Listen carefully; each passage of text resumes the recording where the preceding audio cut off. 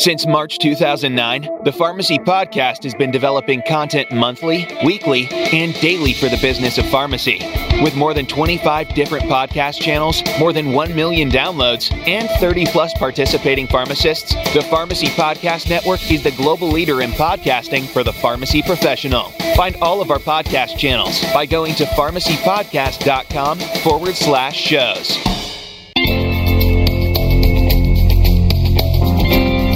We're excited to have RX Destroyer sponsoring the Pharmacy Podcast Network. RX Destroyer is transforming the drug disposal space by bringing your facility and patients a simple and effective method of safely disposing of unused, unwanted medications. If you're worried about drug diversion and federal rules compliance, learn how RX Destroyer can keep you DEA compliant by checking out www.rxdestroyer.com/Pharmacy Podcast Network.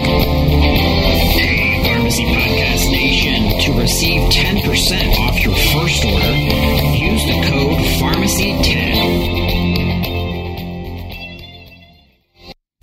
This is the Pharmacy Future Leaders Podcast, part of the Pharmacy Podcast Network. Pharmacy Future Leaders is a podcast dedicated to pharmacy students by pharmacy students who are committed to making an impact on our healthcare system and providing optimal patient care as innovative and leading pharmacists. As Pharmacy Future Leaders, we dedicated our lifetime of service to others through the profession of pharmacy. We will consider the welfare of humanity and relief of suffering as our primary concerns as we apply our knowledge, experience, and skills to the best of our ability to assure optimal outcomes for our patients. And now, here are your hosts and Pharmacy Future Leaders. This is Pharmacy Future Leaders on the Pharmacy Podcast Network. I am Joanne Payo, and I will be your host for today's show with our guest, Dr. Melody Hartzler, owner and CEO of Farm to Table, LLC. Welcome to our show, Dr. Hartzler. Thank you. It is so great to have you on our show because we've been trying to showcase unique pharmacy roles beyond, hospital and retail. So it's amazing to have you on our show as a functional pharmacist. Awesome. Yes. Thank you. I have handled a lot of different things. And so functional medicine is one of those. I'm excited to share about that. So for our listeners who do not know, can you describe what functional medicine is? And then what is your role as a pharmacist in this career path? Sure. So essentially, functional medicine is a framework for clinicians to look at the body in a systems-based approach and to be able to address the underlying cause of disease. And so there's, 7 core principles of functional medicine that we often go to that are, sort of developed by the Institute of Functional Medicine. And essentially it looks at acknowledging that we are biochemically individuals, that we incorporate a patient-centered approach rather than disease state-centered approach. So we're looking at our N of one person in front of us, which is a lot different than sometimes when we're looking, population health-wise, and then it takes a while for us to really get to that individualized treatment. And then seeking balance in the body with internal factors and external factors. So not only looking at the body as just this, thing that we can give drugs to or supplements to, but also thinking about spiritual things, stress relief things, meditation, yoga, all of those kinds of things are going into our treatment plans as well. And all the things I love about functional medicine is that the view is really that health is a positive vitality and it's not the absence of disease. So just because you don't have a disease doesn't necessarily mean that your body is healthy. And so really, getting to the core root cause of things and helping you to have, enhancing a health span instead of just a lifespan so that someone would be healthy during a longer number of years. And then one of the last ones is a key to that functional medicine is a science using profession. So it's no different than, how we address other things. A lot of the reports I get, I see, the microbiome and I see, my culture and sensitivities and I see, I have reports I can actually get the Krebs cycle and, all the physiology. It makes me really wish I had paid a lot more attention back in biochemistry when I was in school, because now it's like literally what I'm using to look at a patient's results and to figure out what nutrients they need. So overall, I think the biggest example of functional medicine is looking at things like digestive disorders or functional digestive disorders. And so, our GI system is so important. It is, 70% of our immune system and the lymph tissue is in our gut. And then it's really the first area in our body that is exposed to, a lot of the, foods that we eat, and, immune system sometimes can get dysregulated if we are, potentially have an imbalance in bacteria in the gut or damaged gut lining. And so there's a lot of communication in the gut to the different endocrine organs. So there's even there is a relationship between GI imbalances and microbiome issues to things like diabetes and metabolic syndrome. And so since my ambulatory care practice, I practice at Western Medicine Family Physicians in Fairborn, Ohio. Since the ambulatory care practice, I do a lot of diabetes management. And so it's really great segue, because a lot of people in my practice, I talk to my diabetes patients all the time about their bowel habits and find out a lot of times that they have bloating, they have abdominal pain, they have distension. And so it really just leads into some of these functional medicine approaches. But I think IBS is one of the is a great example. So there's a lot of pharmaceutical agents on the market for IBS, but ultimately none of those actually heal the person of IBS or get rid of the IBS. It's just a chronic medication you have to take to manage the symptoms. And so instead of just taking a chronic medication to manage the symptoms, we actually want to treat the root cause of IBS. And there's a lot of different factors, but a lot of times it comes down to inflammation, motility issues. Sometimes it comes down to dysbiosis. One of the most common causes is something called small intestinal bacterial overgrowth, which is, even our Western medicine approaches have, identified that as a cause of IBS, because IBS-D is treated with an antibiotic called rifaximin, with pretty good efficacy rates, although the reoccurrence rates sometimes are higher than we would like it. And that's part of the another piece of the puzzle that sometimes traditional GI providers aren't looking at is the actual, how do we prevent this from recurring again, and addressing some of the motility issues and some of the things, the root cause things that are going on. So in my practice, I have contract agreements with physicians for a whole host of chronic disease states, but one of those is IBS. And we are able to order testing. And so we actually can order testing to look at the microbiome. We can also, prescribe antibiotics if needed for treating that. And we also can recommend supplements and nutritional, like there's a medical food called Interrogam that we use a lot for the symptoms of some of this. And so a lot of people do better with that, and it helps to calm the inflammation. It's a serum-derived IgG product from a bovine source. And so it really helps calm the inflammation in the gut. And, we also, besides removing the pathogens with either antibiotics or even nutritional supplements that are antimicrobial in nature, like berberine, oregano, allicin, like garlic, things like that. Sometimes we also have to think about food allergies or stress. A lot of times I tend to not focus much on the food intolerances at the beginning, because generally those can resolve some of the other things. But other approaches to a functional approach to GI, we would look at placing dietary or digestive enzymes and potentially bile. If someone doesn't have a gallbladder, they need to have some bile to emulsify the fat so that they can actually absorb fat-soluble vitamins. But even then, sometimes, their secretion of bile is not optimal, so we might use either a bile supplement or some bitter or something like that to help stimulate the flow of bile. And then after we've, removed the potential cause, you replaced it, help the digestive process to improve. And we also look at reinoculating with good bacteria and help repair the GI mucosa, other nutrient support. And then also, again, looking at the psychological factors here too. Is there stress that's involved in this? Is that, potential trigger for the patient? Is it autoimmune type reactions? So psychotherapy, stress relief, mindfulness type activities can also be part of the plan. And so it's not that functional medicine, and I really don't think functional medicine, in the future is really going to be a specialty. I think it's really going to be how it's going to be this approach we need to use to really address chronic disease in our country. But there's going to be, providers can't go through all of these extensive, visits and tests and things in the 15-minute primary care model that we have now. So that really has to be something that changes as we, continue to collaborate and look for team-based approaches. Hopefully that answers the question a little bit. But if you want me to clarify anything, let me know. It does. So you said something at the end about, this is not something that the primary care physicians can do in the 15-minute consultation.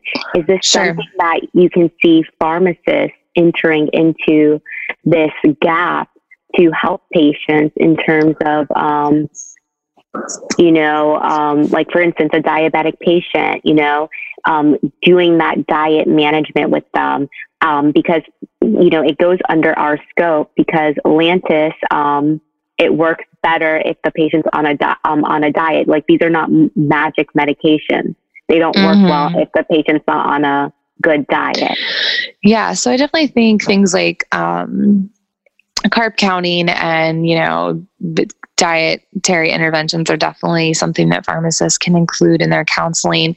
I mean, I used to do a lot more dietary approaches with my diabetic patients, but now I'm thankful I have an RD in our practice that also able to go a little bit more depth into, I cover the basics, but she's able to get into meal planning and helping them with menus and creating sort of, what their, week should look like, which is, phenomenal to have that resource, but not every practice has that.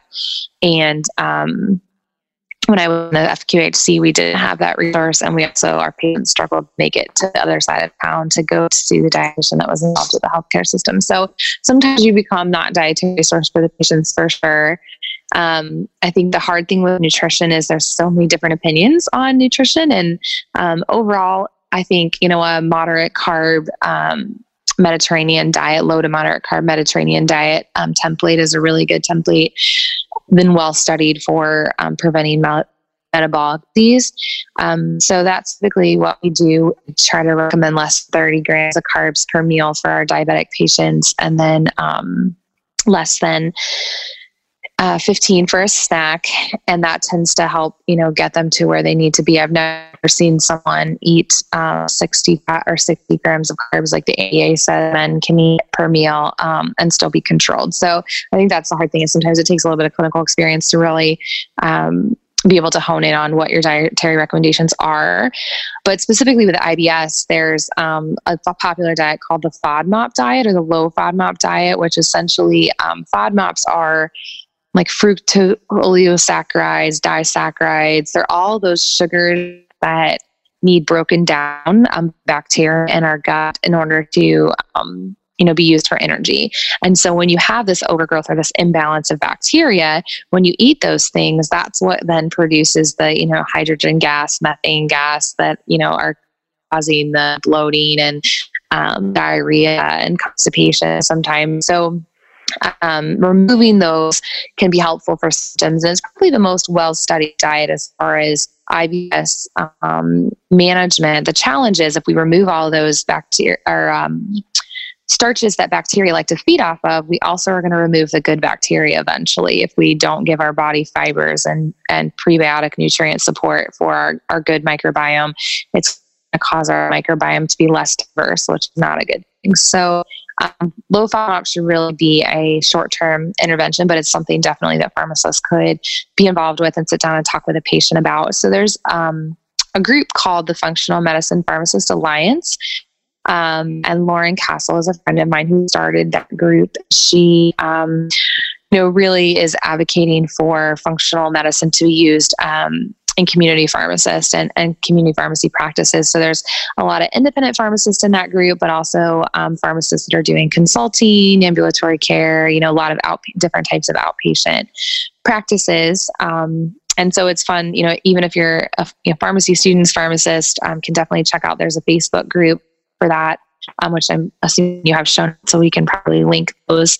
And then, that's a great way to sort of hear some of the other, thoughts that people are having, questions people are asking in that group.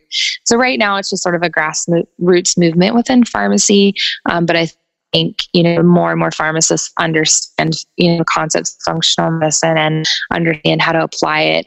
There's lots of simple interventions can be done in a community pharmacy setting. Even, nutrient medication related nutrient depletions is an area that, once you realize what medications can deplete certain nutrients, recommendations for patients, when you're dispensing those medications, or if you can work with a collaborative practice, maybe even testing for some of those nutrient deficiencies in your pharmacy, and then, working to help address those. A lot of what I recommend from a functional medicine standpoint is over-the-counter supplements.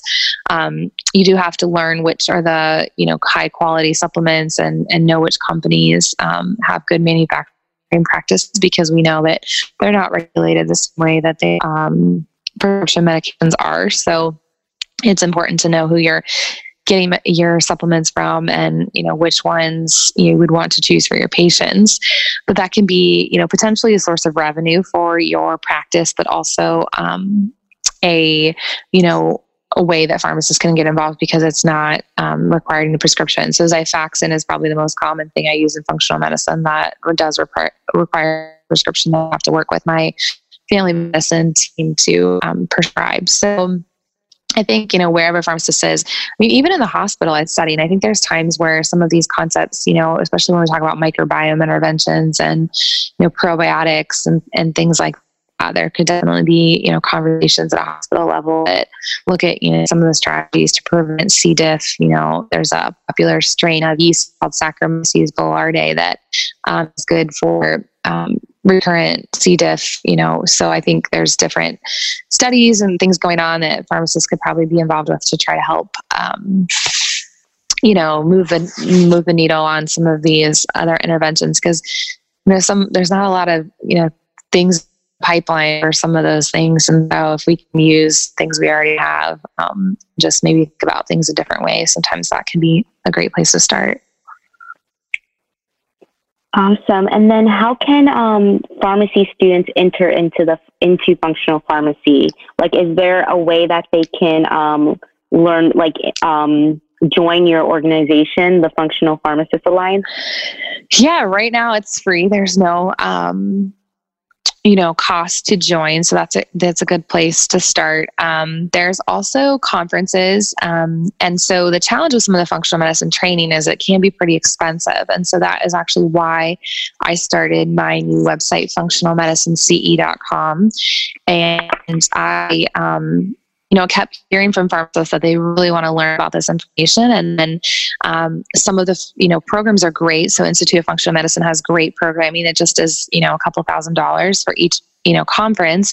And then especially if you're talking travel and hotel on top of the conference fee.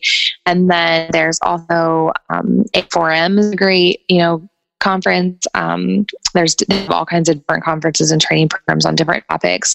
And then a lot of the national pharmacy organizations, have meetings, but there wasn't a lot of, until more recently, there wasn't a lot of opportunity to present functional medicine topics at those. Other than, NCPA's efforts there really haven't been a lot of movement in the pharmacy organization. So that's really, where I was, okay, I'm education background. I've taught, pharmacy school since, 2010. I've, developed lots of continuing education programs.